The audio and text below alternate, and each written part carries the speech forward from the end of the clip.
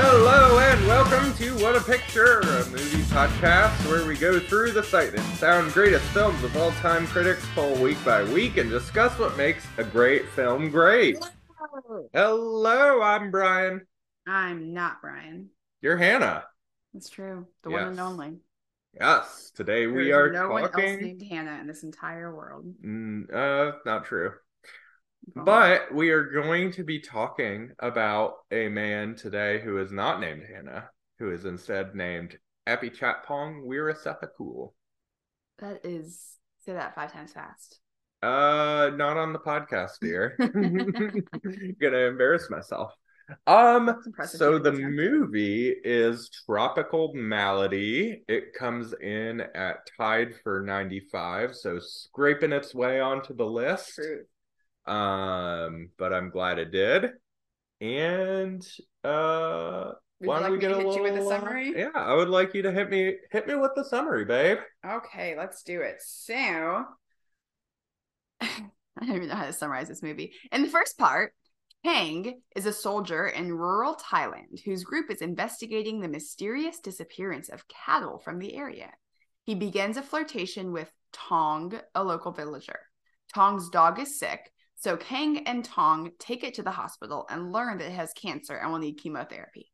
Kang and Tong share several just very sweet and tender romantic moments that are sweet and somewhat awkward.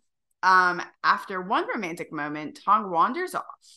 That's the first part of the movie. Now, in a completely different second part, Kang is sent into the forest to kill a tiger shaman spirit thing. Yep. He comes face to face with the spirit, and it pushes him down from a cliff, destroying his radio.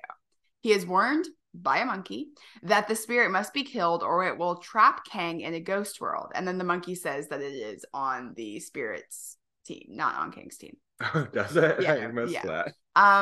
Kang then tries to shoot the spirit, but he accidentally kills a cow instead. And coming face to face with the spirit, now in tiger form, Kang surrenders to it.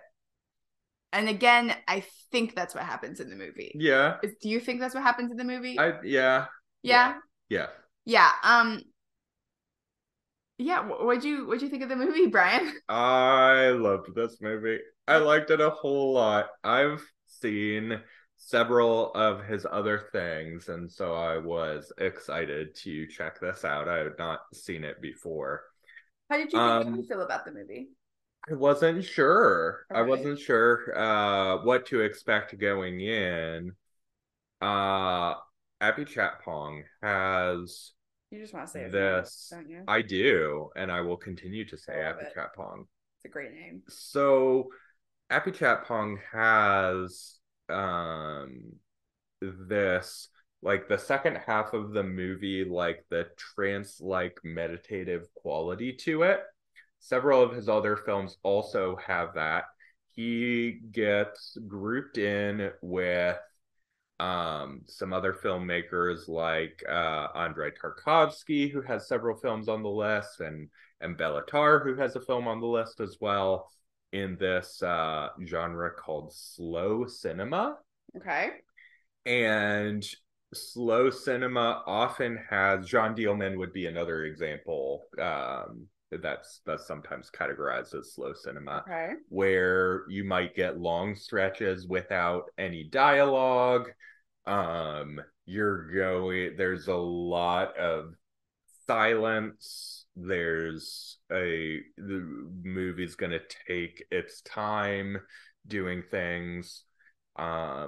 Each slow cinema director has their own sort of spin on things, but often you don't get a whole lot of camera movement in slow cinema as well, and that's certainly the case in Apichatpong. You get extended sequences, and really was sort of pushed to the extreme in his last movie, Memoria, which is very quiet, long, 5-minute scenes where the camera doesn't move and you see the characters. They might be talking, they might not be talking.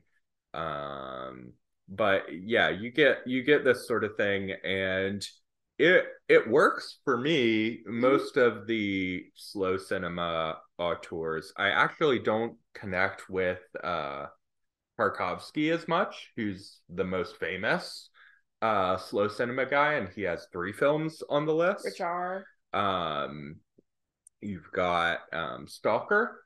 Okay. You've got Mirror, which I haven't seen yet, and you've got Andrei Rublev, which I like a lot actually. But Stalker I didn't like quite as much, and we'll get into that in that episode. But I don't know, something about this like trance-like meditative, just like sit in stillness aspect of Apichatpong works for me. And you get that a whole lot more in the second half than you do in the first half of this one. I got it in the first half. Yeah, you get it some. I mean, it wasn't like a trance-like, but it was definitely just, it felt very, I don't know. I mean, I don't understand the second half of the movie at all. Loved the first half. And I think that like the way it presented in the first half, I think just lended to the sweetness of it. Like it very much was just like, we're going through normal life, and normal life is sometimes kind of slow, and so normal life is sometimes just kind of sitting with the boy you have a crush on and laying in his lap, and like saying sweet things to each other. Like sometimes that's just yeah I don't know. Yeah, I just think that to me made it sweeter, the first half. Yeah, definitely. There's this real just sweetness and tenderness to the first half of the movie, and I think it's done quite well. So yeah, but I really liked this one in particular. I like Apichatpong's other movies, but this is like probably the standout to me of these movies, because I like both parts quite a bit.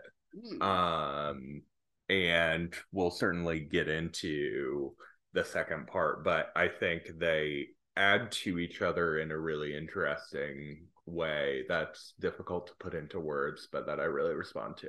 Okay. So, yeah, we'll get into it. The second part is definitely more my speed than yours, so I get that. I get that. When we're talking about Apichatpong, we need to talk about names for a little bit. Okay. So both his name, and I wanted to talk about who you think has the better director name out of Apichatpong Weerasethakul or Michelangelo Antonioni. Both fantastic director names. Pretty top tier. Ooh, it's really good. So here's the thing is, I don't know if it's just my Western sensibilities, but like I can look at Michelangelo Antonioni and like sight read it and can pronounce it perfectly.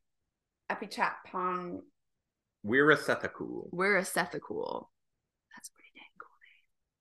I don't know. Antonioni just makes me want to go Oni. Yeah. Over and over again, which is fun. Great names though, real powerful. I feel like, when you name children, something you want to run through the back of your head is like, could this person be president? Like, could there be President Ashton or whatever? Or could this person run a company? Yeah. Never think about, could this person be a movie director? Maybe we should consider that in naming our kids. Oh, that's a good call. Yeah. Yeah. And the Oscar goes to, and then say their name, which I think both of our names work. Adele Menzina is who the Oscar goes to. Oh goodness, John Travolta, you weird man. Very strange man. We also need to talk about Apichatpong's naming of movies, because I think it's fantastic. Okay. So this one, Tropical Malady, is just a really interesting movie name to me, where it doesn't necessarily like tell you what's going on in the movie necessarily, but it's just a really interesting, I don't know, it just works for me. I think it does. I mean, malady's what? A disease, right? Yeah. So we know something's going on. Yeah. I think I like it because it's like, what is sinister force? Yeah. What is the disease? Is it the disease that's killing his dog? Is it what's killing the cattle? What's is killing the cattle? shaman forcing? Yeah. Yeah. So I think that's probably why he Interesting. named it that, to kind of give you this like vague, just like persona. Who's the persona? You know, is it that Elizabeth is a something created by Anna? With her life. Yeah, I think so, but maybe not everyone agrees with that. You know, maybe not everyone. So in Psycho, who's the real Psycho? That one's pretty clear, but maybe not. The real flashy Apichatpong movie title is Uncle Boon Me Who Can Recall His Past Lives, which is also a very good movie, but I love that movie title. I just think it's funny because like that's how, like, you know, okay, so this is my Uncle Boon Me. He can't, you know, like as you're at a party and introducing people. That is fun. He can recall his past lives. Yeah, so fun. Say your name and an interesting fact about yourself. Do you know all those Barbie posters that have been this Barbie can recall? Yeah, it was Uncle Boon Me and this Boon Me can recall his past lives. Oh, that's good. So funny. Niche film Twitter jokes. I love them. That's where Bryan thrives. That's where I thrive. And then there are other movie titles in Apichatpong's catalog. So Uncle Boon Me is also in the 250 list. Then you've also got Syndromes in a Century. His most recent movie was Memoria, and I've also seen Cemetery of Splendor, another one. So Harry Potter and the you always get something that's like really interesting and somewhat flashy of a movie title. I think it's really interesting the way it feels very carefully chosen, all of his movie names. Yeah, I'd agree with that. Okay, so the way that glances are used early in this movie is just like looking at someone and wanting someone. Yeah, I thought was really powerful. I feel like it's very well captured. Yeah, I feel like this whole movie is very much like it's a flirtation. You know, there's so much here that's just like, again, first half, because I didn't get the second half.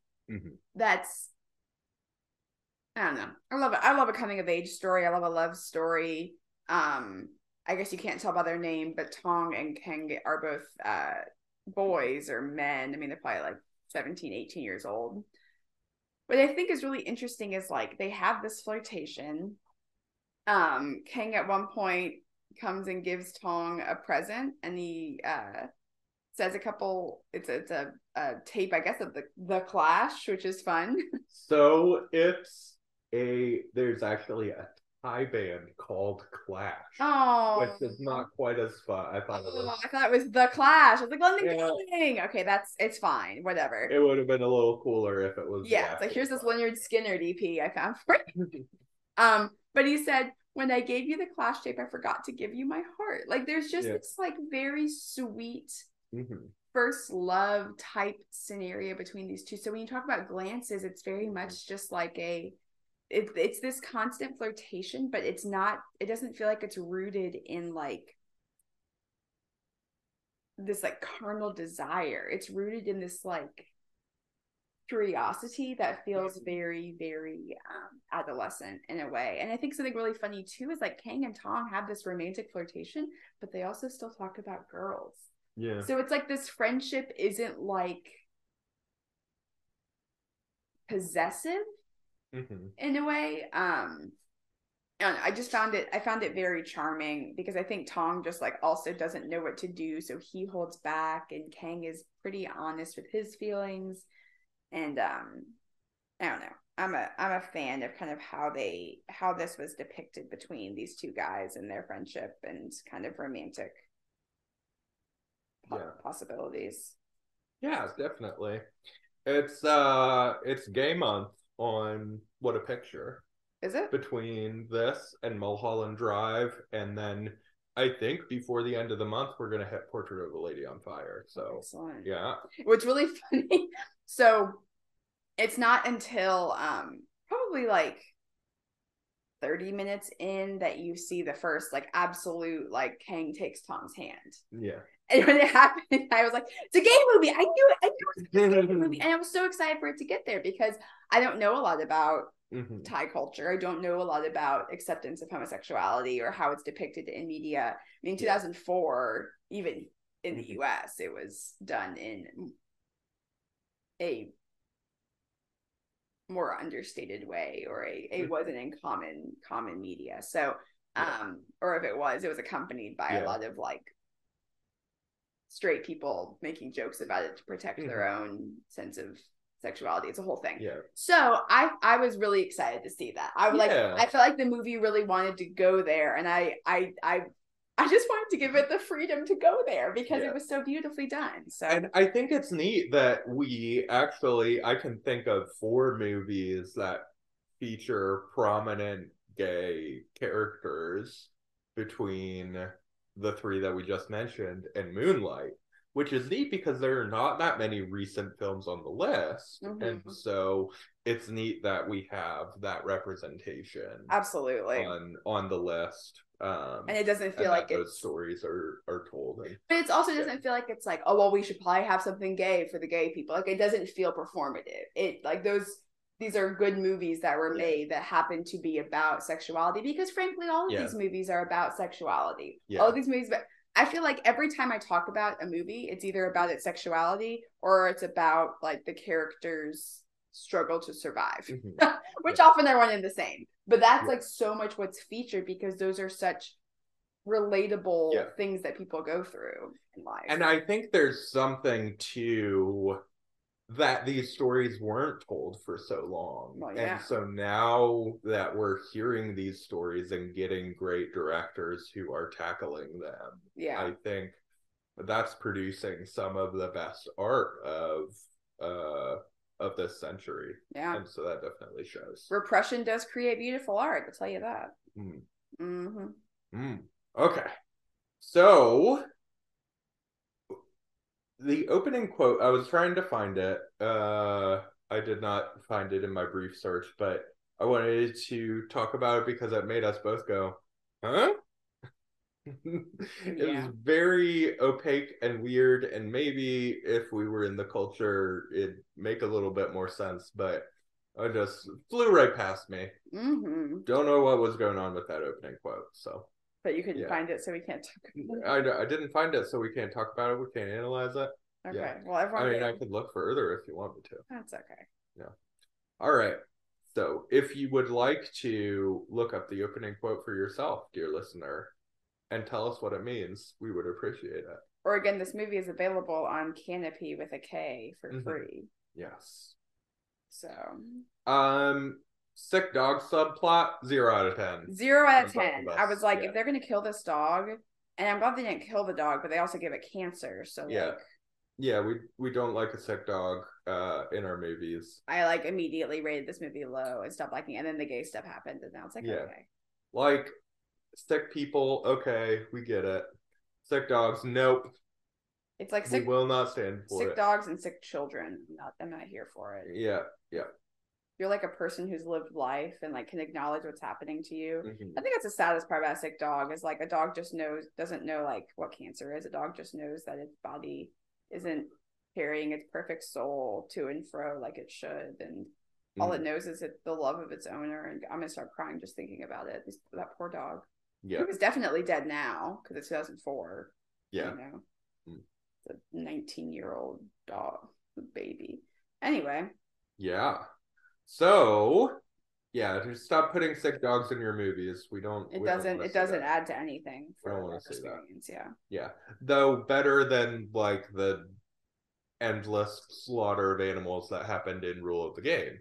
Yeah, seriously. Yeah, if you're gonna kill a bunch of dogs, which you don't, CGI. Yeah. So we talked about how it's nice to have representation for the gay community in this film. It's also nice to have Thai culture represented so well in this film, because there's Not a whole lot. There is a whole lot of population in this area of the world, and there are not a whole lot of well-known Yeah. movies from this part of the world. And so it's really neat. We had to look up like what is the primary religion in Thailand. We I were felt going really back and stupid after we forth. looked it Yeah. up. I was like, of course it's Buddhist. Like, Yeah, we were going back and forth whether it was Hindu or Buddhist because they both believe in reincarnation, which is somewhat of a theme here, and definitely in Uncle Boonme, of course. mm-hmm. But yeah, you get these really interesting glimpses into the religion, into the culture, and it's just really neat to have that represented and to have a great director who can capture a different culture. It Sure. it, it makes me happy that we get to watch these foreign films and experience these cultures that, otherwise without going there, we perhaps could not experience. Yeah. It's just a neat thing. I think that was kind of the most exciting part about going through this list and doing this project together. It's like, because again, there were only 33, if that, American movies. And that's great. I mean, it's always good to kind of be exposed to various cultures. I think that's the point. So much of art is to be given things to think about, right? And whether or not it's things about your own culture or things about other cultures or things about other classes or other races or other sexual identities. Like there's so much that art can help you kind of try build empathy, whether it's through like commonalities or differences. And I think I agree. I think it's really, I'm really thankful to have. I would probably never watch this again. No. But I'm thankful for the experience that I got to have by watching it that I would not have had if not for Sight and Sound. So thank you, Sight and Sound. Yeah, absolutely. Also, thank you, Apichatpong. Oh yeah, also that. Yeah. So having good taste in music is a big turn on, you know? I'll Yeah. say. Uh when I found out that Hannah liked the Shins, I think I it's a was just big gonna moment say for it me. was the Yeah. Shins, right? That first brought us together. Yeah, it was Little the Shins. Vampire Weekend. Yeah. And Yeah. Vampire Weekend. Yep. Andrew Bird as well. Yeah. Mm-hmm. It's good indie music of Another go. our Andrew youth. Bird and the Mysterious Production of Eggs is Mm. a very Bon Me and his past lives or whatever. Yeah, that is. That is. Armchair Apocrypha, another great Andrew Bird Mm-hmm. album name. Also, Bryan, for me, it was when how excited you got about Taylor Swift 1989 when it came out. Yeah. We weren't dating I yet. like that. I like that album a lot. It's a great album, but you and your roommates like were blasting it on your speakers at your house when they came over one day to hang out. This is before we even close to dating, and that was like, oh, okay. Then that, I mean, I learned how you broke into a Katy Perry concert that one time. Who, like, I'm not super about, but you were the one who told me how good Ariana Grande is, which you were right. So good music, definitely. But yeah, you know how I feel about coming of age tale. I mean, honestly, there's something just so tender about like ages 15 through 19, and about a first love, and of course they're often fraught with horribleness and things that turn wrong, but just this like the first time that you realize someone loves you and the first time that you let yourself fall in love with someone, and when a movie can capture that in all of its awkwardness and all of its sweetness, it's something about like the first time you're able to attempt that level of vulnerability, whether or not it's with a person who's worthy of that level of vulnerability is a whole nother thing. But I think you just kind of see that playfulness. And I think of the scene of Tong singing karaoke. Yeah. And just the genuineness, and there's no artifice there. There's no jadedness. There's no walls that have been built up over years and years. It's just genuinely being who you are with another person. And that's what this life is about, right? Great. In a lot of ways. So I think that's like my favorite thing about the movie is just the way it captured that type of sweetness. And then there's like also the scene where they like kind of one up each other on kissing each other's hands. I was like so uncomfortable, but like couldn't stop watching. It was just so tender. There's also the Tang puts his hand on Tong's leg, and I heard it described, I think, by Scott Tobias, does these little write-ups in the reveal of the Sight and Sound movies, and I was reading it, like, not understanding how human anatomy works, almost. It's like this really awkward, but they're both just, like, trying it out, you know? Yeah, exploring. I mean, I think it's I thought this was just darling, really, really sweet, and dumb and playful, and I don't want to experience that time in my life again. But glad for them that they have this and we get to see it. Yeah. There's also a interesting part of the movie. It is in the first half here. They are talking to this woman who tells this folk story about two poor farmers.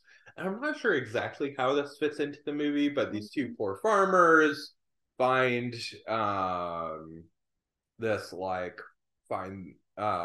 gold somewhere, but then they get greedy and go back for more, and then the gold turns into like rocks or something. And I don't remember the exact specifics of the story, but it's just this folk tale about greed, wanting too much. Feels very like Thai cultural folklore-ish. And then there's also this when they go to this Buddha shrine, but it has Christmas lights on it, and it's playing like Deck the Halls. This like funny cultural mashup thing where I think it was that they got the Christmas lights and they can't turn them on without them playing the song. So, but anyway, just really interesting like cultural glimpses here. I agree. All right, it's time for us to get to the second part. So I'll sit this one out then. I'll talk about it for a little bit. I liked it. It's certainly very weird. I actually had to watch it twice because the first time we were watching, I was in the middle actually of a fantasy football draft and had to make some big trades and things. So I should watch it for the second time with you because I zoned out. I checked out.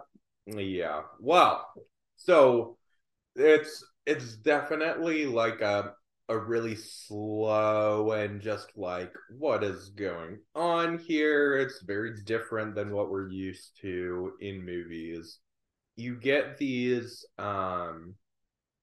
interstitials of just like text on screen, sort of like you'd see in a silent film. And that's another, we talked about the exposition last week in M, but it was another interesting exposition choice of we're just going to explain what's going on, like set this up via text. And I like it. It's like get in, get out, move on with your exposition sort of thing. And it also like harkening back to silent films I thought was sort of fun. But it's certainly trying to do something different with it. So yeah, I thought it was really interesting. We get randomly the characters are fully nude at certain points. We saw some wieners. We get our first dong in the top 100 here in this movie, which not true. Where was the other dong? Persona, when we were assaulted by the penises. Oh, the penis in Persona. How could I forget? How could you forget? Okay, so second time of dong in the top 100. What you're calling it dong is killing me. Yeah, and equal representation. There are going to be a lot of boobs in the top 100. There have already been boobs Boobs ahoy. We need some dongs too. Um, we get, you know, the second half especially just really defies analysis. It's hard to talk about or put into words like what's going on here. There are some plot points, but it felt to me like the movie is just trying to like put you in a trance basically. Yeah. And get you. It's very. Would you argue that the movie is trying to afflict you with some sort of malady? Oh, the real tropical malady is the movie. Oh my goodness. But yeah, I thought it was really interesting, and I respond to this type of filmmaking. I think it works pretty well to me. I don't know if there's a point to the second half. I don't know if there needs to be a point necessarily. I think that the like sinister nature of this second half brings a really interesting element to the first half that is not that way at all, and that the first half's sweetness brings an interesting contrast to the second half as well. So I think they're being like companion pieces is really interesting. In a way that works for me. Yeah, I don't know. Okay. It's good. It's good filmmaking. Some incredible visuals during this period. The penises for sure. The cow spirit leaving its body. I'm just gonna brush off. Really cool. Yeah, I'm gonna brush off the penis comment. Okay. The glowing tree towards the end there, just beautiful. I don't know if it's visual effects or what, but there is this just incredible glowing tree towards the end, and it's right before Kang sort of surrenders to the tiger spirit. But yeah, some really interesting stuff here going on in the second half of this movie.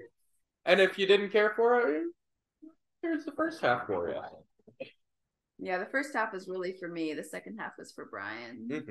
I like the first half too. You don't get to claim the first half for yourself. No, I'm not claiming it for myself. I just mean this movie has something for everyone. Oh, that's true. That's true. What's mine is yours, darling. All right, so that's gonna wrap it up for Tropical Malady.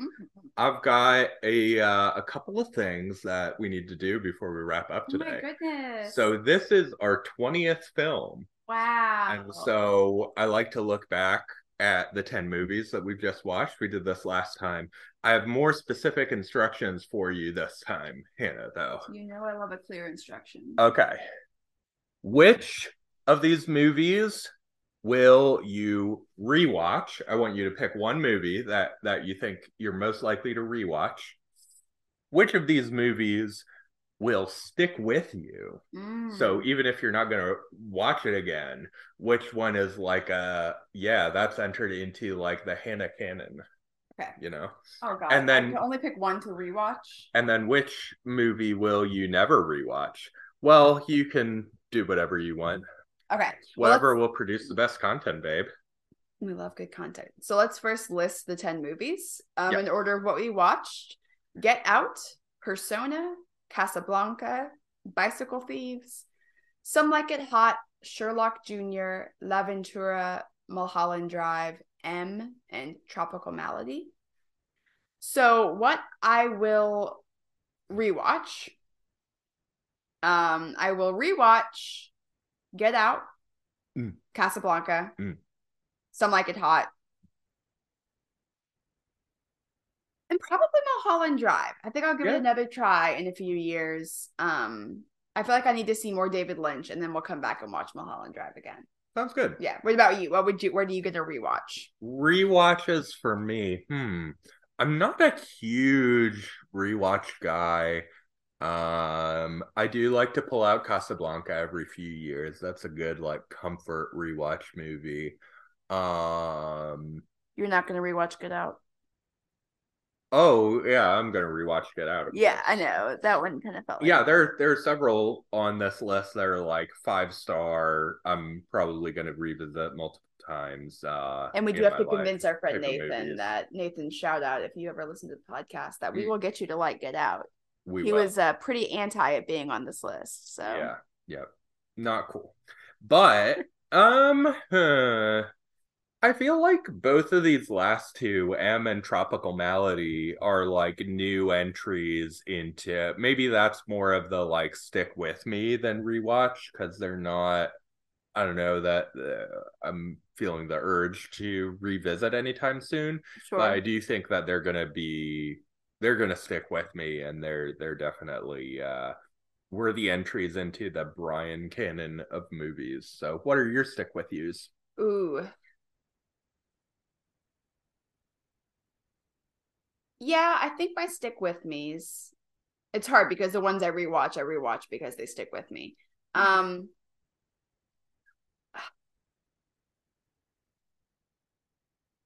Probably I don't know. See, the thing is, like the stick with me's on this, Mhm. I want to say are like Bicycle Thieves and M Yeah. because they are so such good like influences for current things. So I mean, like watch something like, oh yeah, that's like an M. Like I think that they're because they are such classics on in the genres that they are. Yeah. Um, I think they'll all stick with me Hmm. in their own way. Maybe not Sherlock Jr. That one I'm never gonna rewatch. Yeah, I'll Yeah, do that one. that's your never rewatch. I'll probably never rewatch Sherlock Jr. I'll probably never rewatch Tropical Malady. Hmm. I'll probably never watch La Ventura. Hmm. Um, if yeah, I mean Persona, if I have to, but Yeah. I'm not like excited about it. Like Hmm. it takes You a keep lot. referencing back to Persona though. I So do. I I think it's think a it is sticking with you, but in maybe a not rewatch sort of yeah. way. Like I Yeah. appreciate it for what it is, and also don't want to experience it again. Fair Maybe I enough. do. I don't know. It just things keep reminding me of it. Yeah. So Yeah. obviously, Persona has stuck with creators of other art we've consumed. What was it that Yes. we watched recently that I was like, that's like Persona? Oh, it was no, it was just Mulholland Drive. That's what it was. Oh Yeah, yeah. yeah. Yeah, yeah. There's a lot of Persona in Mulholland Drive. Definitely. Yep. Yeah. Um for me, I think I would rewatch any of these. I mean, Sherlock Jr. is short, and so if it was longer, it might feel more like a chore to rewatch it, but I think it's a fine rewatch. I really like this crop of movies. I think they're all quite good. Yeah. We've yet to hit a certified Brian dud. Are there ones? I know there are some on the 250 that I don't love. I don't know if there are any that I've seen on the 100 that I'm like, yeah, that's not great. So anyway, that was fun. Let's do our 2001 fact. I love a 2001 fact. So I really like in 2001 that when Dave is deactivating Hal and Hal is singing Daisy, Mm-hmm. um, that it takes 3 whole minutes for David to deactivate Hal. And what I like about this is you're past the point, there's been some like suspense and almost turned into like a thriller in some ways. That's all gone by the time that Dave is deactivating Hal. Like he's clearly already won. Hal isn't scheming up a way to get out of this at this point. Dave has reached where he needs to reach to deactivate Hal, and Hal has no remaining defenses. But Kubrick still takes his time with it and gives us a full 3 minutes of Dave deactivating Hal while Hal's trying to talk him out of it in a very funny way. And so I like that sequence a lot. Okay. All right. Our next movie So is excited about this one. The Red Shoes, directed by Michael Powell and Emmerich Pressburger, a UK movie, which is fun. It's like the only one on the list, right? Yeah, you know, these UK directors, they get whisked off into Hollywood. And then, you know, so like Hitchcock, and David Lean is another one who really, so, you know, if you're directing in the English language, you tend to get swallowed up into the Hollywood system, particularly later on. But Powell and Pressburger, they actually have 6 films on the 250. Oh, dang. And 2 in the top 100 here. And so, what's their other one in the top 100? A Matter of Life and Death. That's so a great I've title. not seen that one either. But I quite like Canterbury Tale, which is on the 250. Is a fun one as well. So worth checking out. But yes, The Red Shoes, it is on HBO Max and Criterion Channel. HBO Max soon to just be called Max. So we're changing our name. It's merging with Discovery Plus. So, yeah. Well, there we go. Interesting stuff. So does that mean we can watch like Planet Earth and stuff? Maybe. Is that on Discovery Plus? Maybe. I don't know. Okay, we'll see what your dad pays for. Yeah. Who did we get our HBO from? Friends login. Oh, that's right. Okay. Shout out. Get back up. All right, y'all. We love you. And we'll see you next week for The Red Shoes. Woohoo!